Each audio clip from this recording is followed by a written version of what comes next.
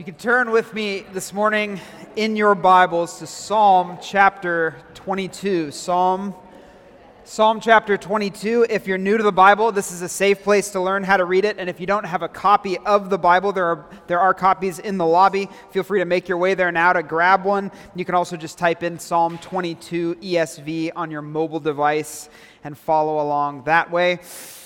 This morning we hit pause on our series through the book of Acts. I'm sure you're a little disappointed. We've all enjoyed going through the book of Acts so much, but we're pressing pause for a number of weeks to spend some time with the Psalms. We do this, we've been doing this the last few summers actually. We do this because the Psalms have a unique place in our Bibles and a unique place in our spiritual lives as Christians. The Psalms teach us how to process our various experiences and emotions in light of the great truths of God.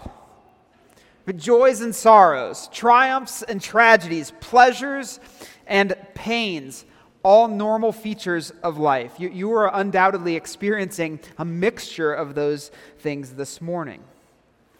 So the question is, how should we process these different circumstances and feelings in a way that brings both glory to God and strength to our faith? Well, the Psalms teach us how. And Psalm 22, which I'm about to read, takes us into both the experiences and the emotions of Jesus Christ himself. Though written hundreds of years before he was born, these 31 verses bear a striking resemblance to the end of his life on earth. Commentators have referred to Psalm 22 as the fifth gospel account of the crucifixion. And later biblical authors would use this chapter to interpret his sufferings and death. The very first words of this psalm are the words that Jesus spoke from the cross at the apex of his agony. So Psalm 22 is holy ground. For in this psalm, Jesus Christ opens up to us his very heart. This is what he felt as he suffered and died for our sins.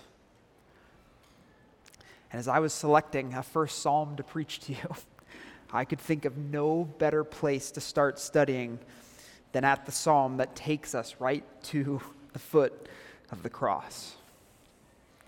So follow along with me as I read all of Psalm 22, 31 verses, and then I'll pray.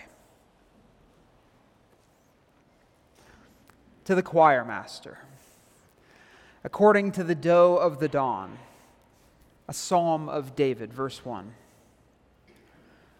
My God, why have you forsaken me? Why are you so far from saving me from the words of my groaning? Oh my God, I cry by day, but you do not answer, and by night, but I find no rest. Yet you are holy, enthroned on the praises of Israel. In you our fathers trusted. They trusted and you delivered them. To you they cried and were rescued. In you they trusted and were not put to shame. But I am a worm and not a man, scorned by mankind and despised by the people. All who see me mock me. They make mouths at me. They wag their heads. He trusts in the Lord. Let him deliver him. Let him rescue him, for he delights in him. Verse 9, yet you are he who took me from the womb. You made me trust you at my mother's breasts. On you was I cast from birth, and from my mother's womb you have been my God. Be not far from me, for trouble is near, and there is none to help. Verse 12. Many bulls encompass me. Strong bulls of Bashan surround me. They open wide their mouths at me like a ravening and roaring lion. I'm poured out like water, and all my bones are out of joint. My heart is like wax. It is melted within my breast. My strength is dried up like a potsherd, and my tongue sticks to my jaws. you lay me in the dust of death. For dogs encompass me. A company of evildoers encircles me. They have pierced my hands and feet. I can count all my bones. They stare and gloat over me. They divide my garments among them, and for my clothing they cast lots. But you, O Lord, do not be far off. O you, my help, come quickly to my aid. Deliver my soul from the sword, my precious life from the power of the dog. Save me from the mouth of the lion. You have rescued me from the horns of the wild oxen. Verse 22. I will tell of your name to my brothers. In the midst of the congregation, I will praise you. You who fear the Lord, praise him. All you offspring of Jacob, glorify him. And stand in awe of him, all you offspring of Israel. For he has not despised or abhorred the affliction of the afflicted. And he has not hidden his face from him, but has heard when he cried to him. From you comes my praise in the great congregation. My vows I will perform before those who fear him. The afflicted shall eat and be satisfied. Those who seek him shall praise the Lord. May your hearts live forever. All the ends of the earth shall remember and turn to the Lord, and all the families of the nations shall worship before you. For kingship belongs to the Lord, and he rules over the nations. All the prosperous of the earth shall eat and worship. Before him shall bow all who go down to the dust, even the one who could not keep himself alive. Posterity shall serve him. It shall be told of the Lord to the coming generation. They shall come and proclaim his righteousness to a people yet unborn, that he has done it. The very words of God. Would you join me in a brief prayer for understanding?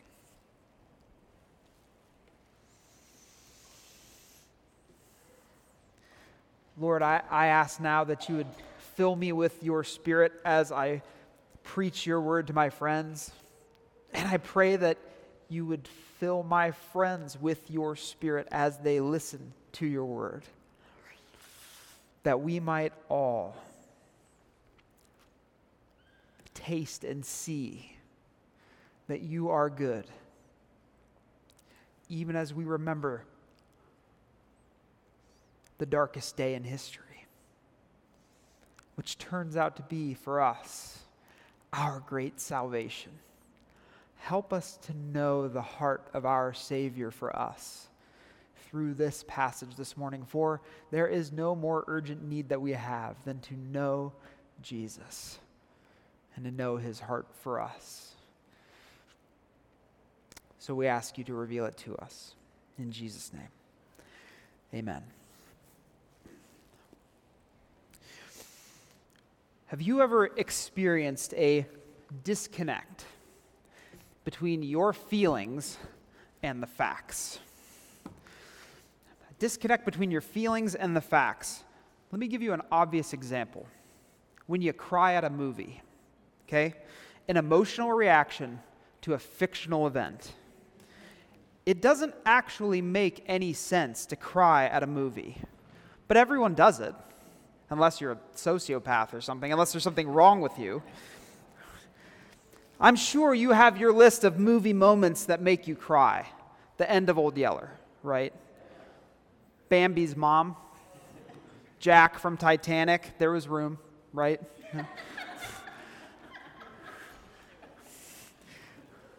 Bubba Blue from Forrest Gump. Oof. Tony Stark in the Avengers for a recent one. Ellie from the animated movie Up. Oh my goodness. Every main character in Rogue One, a Star Wars film. Sorry if I just ruined that for you. Boromir and Lord of the Rings. Oh, if you don't cry at those, something's wrong with you. But let's be honest, it's strange to cry at movies. The fact is that what's happening isn't real. even though the grief I feel certainly is. Or what about the opposite? What about when we should feel something, but we don't? When a friend honestly pours out their heart and they're crying, they're upset, but you don't know what to do, and you feel strangely detached from them and their pain. In that moment, we sense the disconnect between our feelings and the facts of that person's heartache. The great British preacher Charles Spurgeon once asked his congregation to consider if there was a disconnect between their feelings and the facts of the suffering and death of Jesus Christ. In a sermon, he asked them the following on-the-nose questions. He asked them this: is it nothing to some of you that Jesus should die? You hear the tale of Calvary, but alas, you have dry eyes. You never weep concerning it. Is the death of Jesus nothing to you? Alas, it seems to be so with many. Now, I don't think I would be quite so confrontational, a bit more sympathetic. But he's identified something that we should all be aware of, that we could lose the wonder of the cross. Our hearts can grow cold and indifferent toward the familiar story of Jesus' death. Oh, they shouldn't, of course. The cross is the apex of the glory of God, the grace of God, the mercy of God, the justice of God, the love of God, the plan of God. The most important thing that ever happened that absolutely changed our lives occurred at Calvary. That's a fact. But there are times when our feelings are unaffected by that fact. However, the Lord is not indifferent to our indifference. He is committed to nurturing our passion for the gospel. How do I know that? Because he put Psalm 22 in our Bibles. He invites us as we struggle to feel passion for the gospel. He invites us to walk closely with him, first through his deepest agony, and then into his greatest joy. He invites us to study the cross. Study the cross. Oh, it's not a one-time study. You don't take it as an elective in college and then leave it behind. This is an eternity-long endeavor to study the cross. Spurgeon, again, speaking to his church, said, "The most excellent study for expanding the soul is the science of Christ and him crucified." If you could use soul expansion this morning, if there is a disconnect between your feelings and the facts of Christ's self-sacrificial love for you, then study the science of Christ and him crucified. This psalm is perfect for just that study. I'm going to organize our time in Psalm 22 around the final experiences of Jesus on earth. I'm going to do that under 4 headings. We're not going to go through this passage in order or line by line. We're going to skip around a little bit. I will give you the points as we go, but I'm giving you these points in the first person from the perspective of Jesus, because I want all of us to sense that this is him sharing his very heart with us. This is him opening his heart to us. So let's study it together. Point number one. I was despised. I was despised. The Psalm's original author may have been King David, as it says in the opening notes. It could have been another psalmist. That its title is a Psalm of David doesn't necessarily mean he authored it. It could have belonged to one of his collections. There's no recorded event in David's life that mirrors this psalm perfectly. But regardless of who wrote it, it's in our Bibles. It's God's word. That's what matters. Whoever the author was, what we do know is that he was in a horrible situation. We'll return to the opening verses later on, but skip down to verse 6. Listen to his self-description. I am a worm and not a man. A worm and not a man. In the verses right before, he's speaking of God's faithfulness to past generations as a way to nurture his hope. He already feels like he's alone and abandoned and surrounded, but he's trying to nurture his hope by remembering what God did for people in the past. The only problem is he doesn't feel like a person. Those people who received God's deliverance were men, but he's a worm. Is he deserving of that same kind of deliverance? He's not sure. What makes him feel that way? Why does he feel like a worm? The treatment he's receiving at the hands of other men. Second half of verse 6. I'm a worm and not a man, scorned by mankind and despised by the people.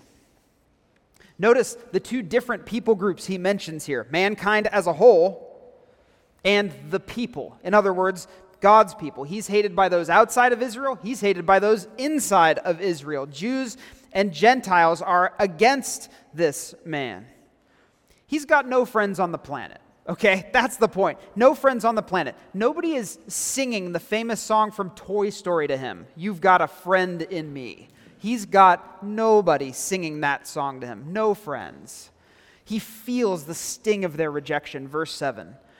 All who see me, the pervasiveness of that statement, all who see me mock me. They make mouths at me. They wag their heads. All idioms for making jokes, sticking out their tongues at him, making jokes about him, taunting him. And their mockery reaches a crescendo in verse 8. They aren't just mocking his appearance or his predicament. They're mocking his faith. Verse 8. He trusts in the Lord. Let the Lord deliver him. Let the Lord rescue him, for the Lord delights in him. Mocking a man's faith, mocking the most important things about him. Now, it's bad enough that these insults are leveled at a faithful Old Testament Israelite, potentially even the king of Israel. This is the treatment he's receiving. But if these descriptions are true and an accurate reflection of the treatment that Jesus, the eternal Son of God, received, then they take on a whole new meaning, a whole new kind of disturbing. And it is so striking how close these words are to describing the very treatment of Jesus. This is how we, mankind, treated the Savior who came to us. Here it is, straight from Matthew's Gospel, chapter 27. Sounds just like these verses. And those who passed by derided him, wagging their heads and saying, "You who would destroy the temple and rebuild it in 3 days, save yourself. If you're the Son of God, come down from the cross." So also the chief priests with the scribes and elders mocked him, saying, "He saved others. He cannot save himself.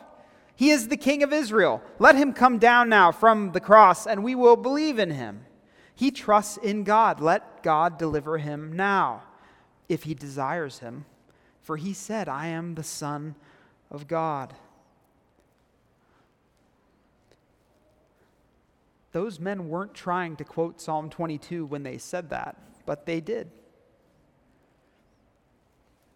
Who would mock the faith of the Son of God?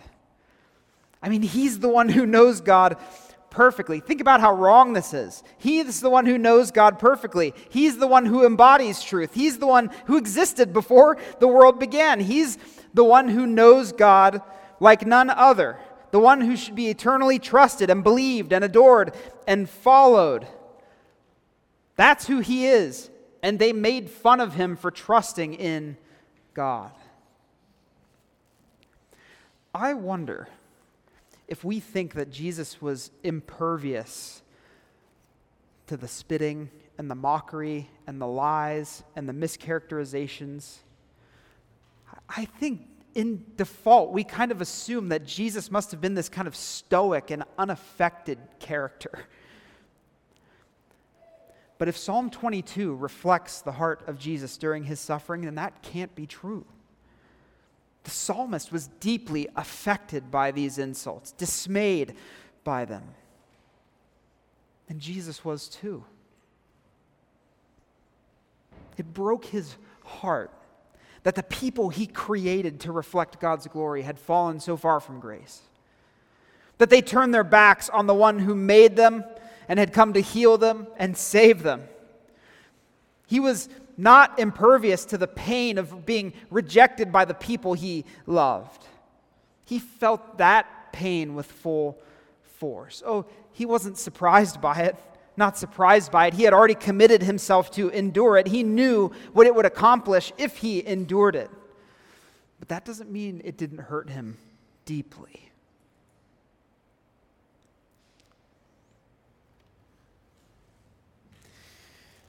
And one thing that means for us is that he isn't unsympathetic to the emotional pain that you feel at the hands of others. To be a mature Christian isn't to be a robot, somehow unaffected by the mistreatment of others. And the comfort for us here is that Jesus knows what that feels like too. He knows what that feels like too. He knows the sting, and he has drawn so close to those who trust him that he feels our pains as well when we suffer the sting of mistreatment. The Bible records him as one who draws near to the brokenhearted and crushed in spirit, precisely because he knows how that feels. He knows what it's like to be lied about. He knows what it's like to be slandered. He knows what it's like to be made fun of, insulted. And he is not unsympathetic or detached when you feel those things as well. He walks alongside you as you do.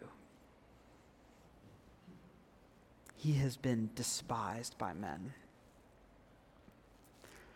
Point number 2. He was despised. Point number 2, I was tortured. I was tortured.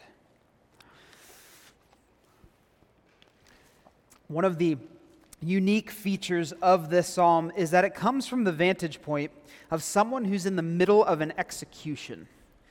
And there are no other psalms like that. I mean, let me walk you through it. The author's description, beginning in verse 14. Look there with me. Verse 14, I am poured out like water. In other words, I feel empty inside. I've got nothing left, emotionally, physically. And all my bones, he writes, are out of joint. The image is like being pulled apart. That's the imagery. He's being pulled apart, like someone taking a loaf of bread and slowly breaking it in two. He's being stretched out and pulled apart. My heart is like wax. It's melted within my breast. Verse 15, my strength is dried up, like a potsherd, which is just a broken pottery fragment, sitting on the ground, in the sand, in the desert. And my tongue sticks to my jaws. In other words, utterly physically exhausted, broken, dehydrated. You, now speaking to God, he writes, you lay me in the dust of death. In other words, he feels that God is putting him in the grave already. Verse 16, for dogs encompass me, surrounded by vicious animals. And he uses a number of different images. Dogs, wild oxen, lions, bulls. They encompass me. They've encircled me. A company of evildoers. They have pierced my hands and feet. Now, that final image, piercing of the hands and feet, is literally like a lion, they are at my hands and feet. The image is of a lion biting into its prey. Now, the enemies are no longer simply mocking, shaming, and embarrassing their poor prisoner. They've surrounded him, like verse 12 and 16 say, and now they have drawn in so close that they are physically torturing him. The original author, of course, didn't clearly envision the cross of Christ when he wrote that his enemies were like lions sinking their teeth into his hands and feet. But we can rest assured that the Lord intended for us to read these lines and think of the cross, to see the connection. Jesus' enemies did more than just mock him and embarrass him. They did more than make him feel threatened and isolated and ashamed, which they did. They did more than that, though. They tortured him. They tortured him physically. He felt every crack of the whip. He ached. His muscles ached under the weight of the wooden cross. He winced and cried out at each hammer strike of the nails. His lungs burned as he slowly suffocated on the cross. Look, Jesus' nervous system worked perfectly. He made sure that it did. He was the one ensuring that his perpetrators could do what they were doing to him, and that his body worked. He held everything together. He was not immune to the physical pain. He had taken on a body just like ours. That's why the incarnation is so important.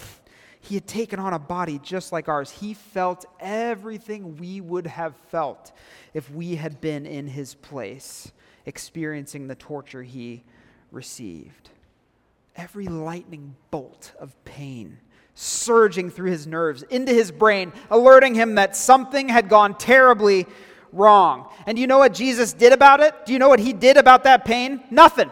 He didn't do anything about it. Every fiber of his body would have been yelling at him to make it stop.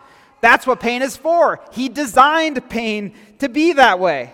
Pain warns us that something is wrong. He had all the warning signs, but he did nothing about it. He didn't dull it. He didn't avoid it. He didn't end it. He endured it. Why? Because he loved us.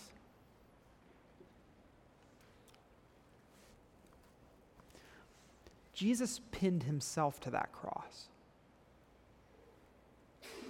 Nobody made him do it. The perfect, spotless Lamb died in our place because he knew what would happen to us if he didn't.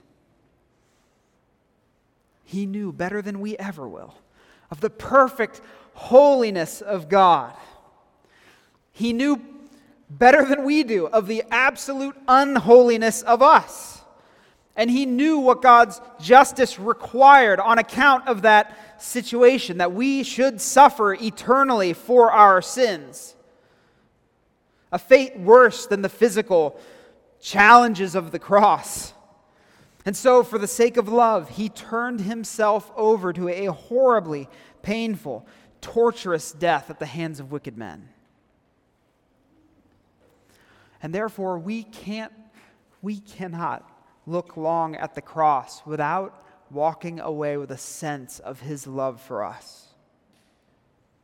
It's why we must return here over and over again. We may have many questions for Jesus, and rightly so, but we should not question whether or not he loves us. For the wounds prove the love. Wounds he did not have to bear, but he did. Oh, ask him your questions. Ask him your questions. But do not question his love for you. That question has been answered.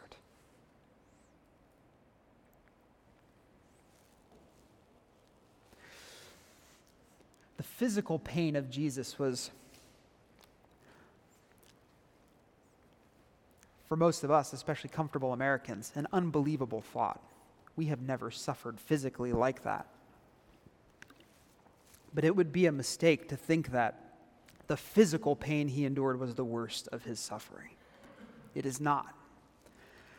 Point number 3. I was abandoned. He was despised. He was tortured. Now he was abandoned. The psalmist doesn't appear to have any friends around in the first 21 verses of the psalm. And there's a point where that changes. But in the first 21 verses of the psalm, in the middle of the heat of his affliction, he has no friends. And that would have been true for Jesus as well. All but a few of his friends had deserted him by the time he was marching toward Calvary and hanging upon the cross. But there is something worse than having no friends, okay? There's something worse than having no friends. Feeling that you have no God. A real feeling of atheism. To believe in God, but to feel that he has completely forgotten you. The combination of the physical and emotional pain that our psalmist is enduring has led him to that very feeling. Now, to the beginning of the psalm, verse 1. The famous words, my God, why have you forsaken me? Departed from me, left me here alone. This will later be called the cry of dereliction, which just means abandonment, a cry of abandonment. Why have you left me here? Psalm 22 opens with those words. They're the first words, but they're really the apex of everything that he suffers in this chapter. He begins in a way at the end of his suffering. Bad enough that he's surrounded by enemies.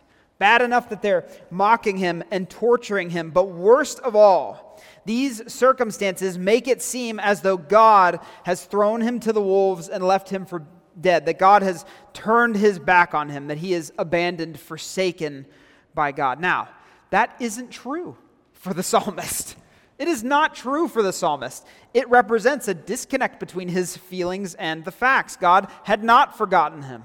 God would deliver him, as we catch at the end of the psalm. But for Jesus, when he yells those words from the cross, he is expressing a loneliness that we can't even imagine.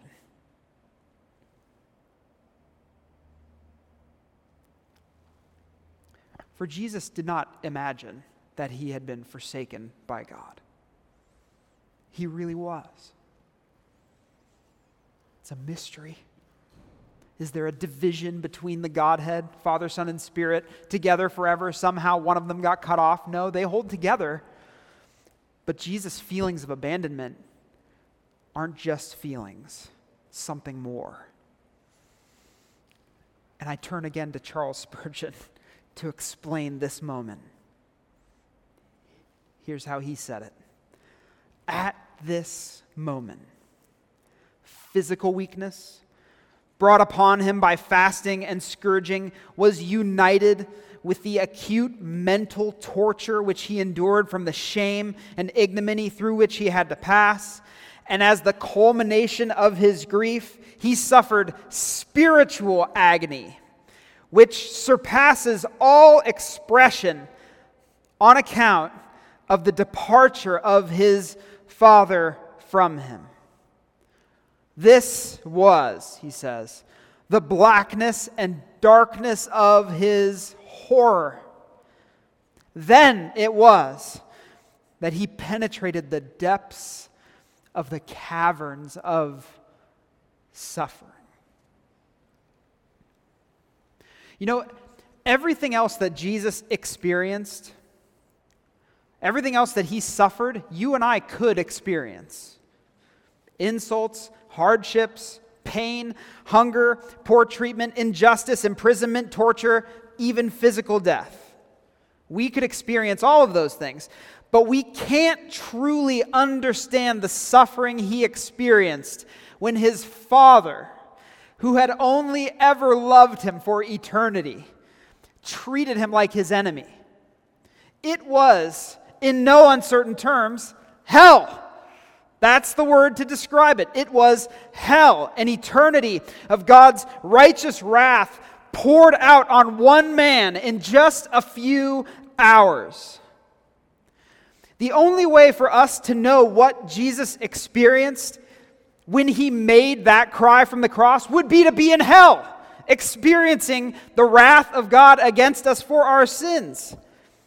But we will never be able to experience that because he experienced it for us, that we would never have to taste that wrath. We can't even begin to sympathize with him when he says, my God, why have you forsaken me? Our souls will never taste what he tasted in that moment, when the Father stopped answering him, stopped helping him, stopped protecting him. He was utterly alone.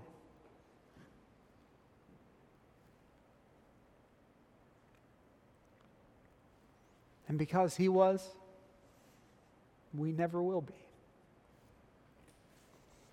That's the gospel. He gets what we deserve. Hell. We get what he deserves. Heaven. Oh, at times, we may feel that God has abandoned us. We may even say, like the psalmist did, my God, why have you forsaken me? It's not wrong to say that. But it's never actually true. Not like it was for Jesus. It represents a disconnect between our feelings and the facts. He never forsakes us. We know that because he forsook his son on the cross instead of us. Now, if you are not a Christian, you are in danger of this wrath. In fact, right now, according to Jesus' own words, you sit condemned. And if you die without trusting in Jesus as the final sacrifice for your sins, you will face this terrible wrath. And it is a fate so awful, I can't adequately describe it. And the reason you aren't experiencing it right this moment is because God is patiently offering you the chance to be saved. The chance to be saved. Admit that you're a sinner. Admit that you deserve this wrath, and then embrace Jesus as the one who bears it for you. The one who died that you might live. The one who was cut off that you might be brought in. Oh, trust in him today, please, for you do not know what tomorrow holds.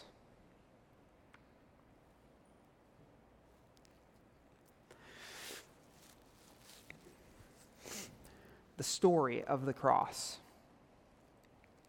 doesn't actually end at the cross. Fourth and final point, briefly. Point number 4. I was raised. I was raised. Beginning in verse 22, the psalmist has a vision. He envisions himself on the other side of his deliverance. God has heard his cries, God has intervened, and he now lives to rejoice in the Lord. Verse 22. I will tell of your name to my brothers. In the midst of the congregation, I will praise you. He was surrounded by enemies. Oh, now the people surrounding him are a very different sort.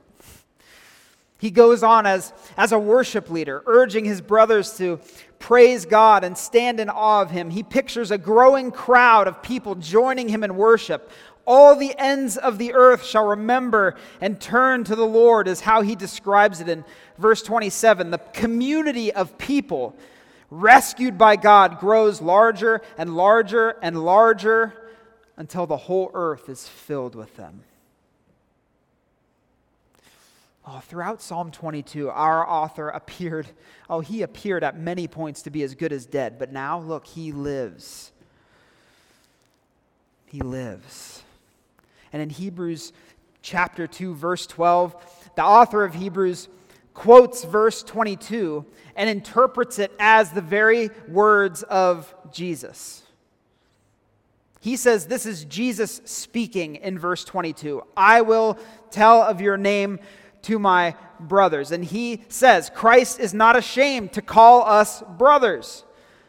And he, in fact, is our great worship leader, standing among us and leading us in songs of redemption. If Jesus had only died, his work would not have been complete. Jesus was as good as dead, certainly, but now he lives. Death did not defeat him, he defeated death. And the proof that he defeated death is that he has delivered people from death. There is now, according to this psalm and the rest of our Bibles, we're seeing it in Acts actually, there is now a multinational, multi-ethnic, multi-generational group of people who celebrate what God has done in delivering them from their greatest enemies. And that, your lives, and the lives of everybody who has believed in Jesus are the reward of his suffering and the proof of its effectiveness. Your lives prove that Jesus' death was not in vain. Look at the last two verses of Psalm 22, verses 30 and 31. Posterity shall serve him. It shall be told of the Lord to the coming generation. They shall come and proclaim his righteousness, which righteousness is just another word for deliverance. They shall proclaim his righteousness to a people yet unborn, that he has done it. And I was very helped by one commentator who pointed out that the phrase, he has done it, is awfully close to the final sentence Jesus spoke from the cross. It is finished. He has done it. He has delivered us from the wrath we deserve. He has paid for our sins with his death, and his resurrection has proven that his sacrifice was accepted as he now, the living one, gives life to his people now and forevermore. Oh, this is Jesus Christ. This is the only true God, the suffering God. The suffering God is the true God. My friends, do you know this God? For you can only know him if you know him as the suffering God, the God of the cross. When this question is posed to J.I. Packer, here's how he answers. Do you know God? The test is this, he writes. The God of the Bible has spoken in his Son.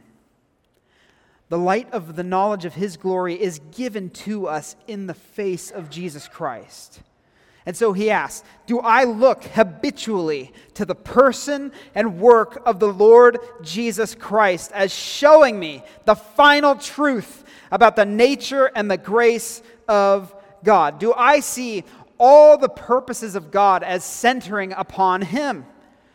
If I have been enabled to see this, Packer writes, and in mind and heart to go to Calvary and lay hold of the Calvary solution, then I can know that I truly worship the true God and that he is my God and that I am even now enjoying eternal life according to our Lord's own definition when he said, now this is eternal life, that they may know you, the only true God, and Jesus Christ whom you have sent.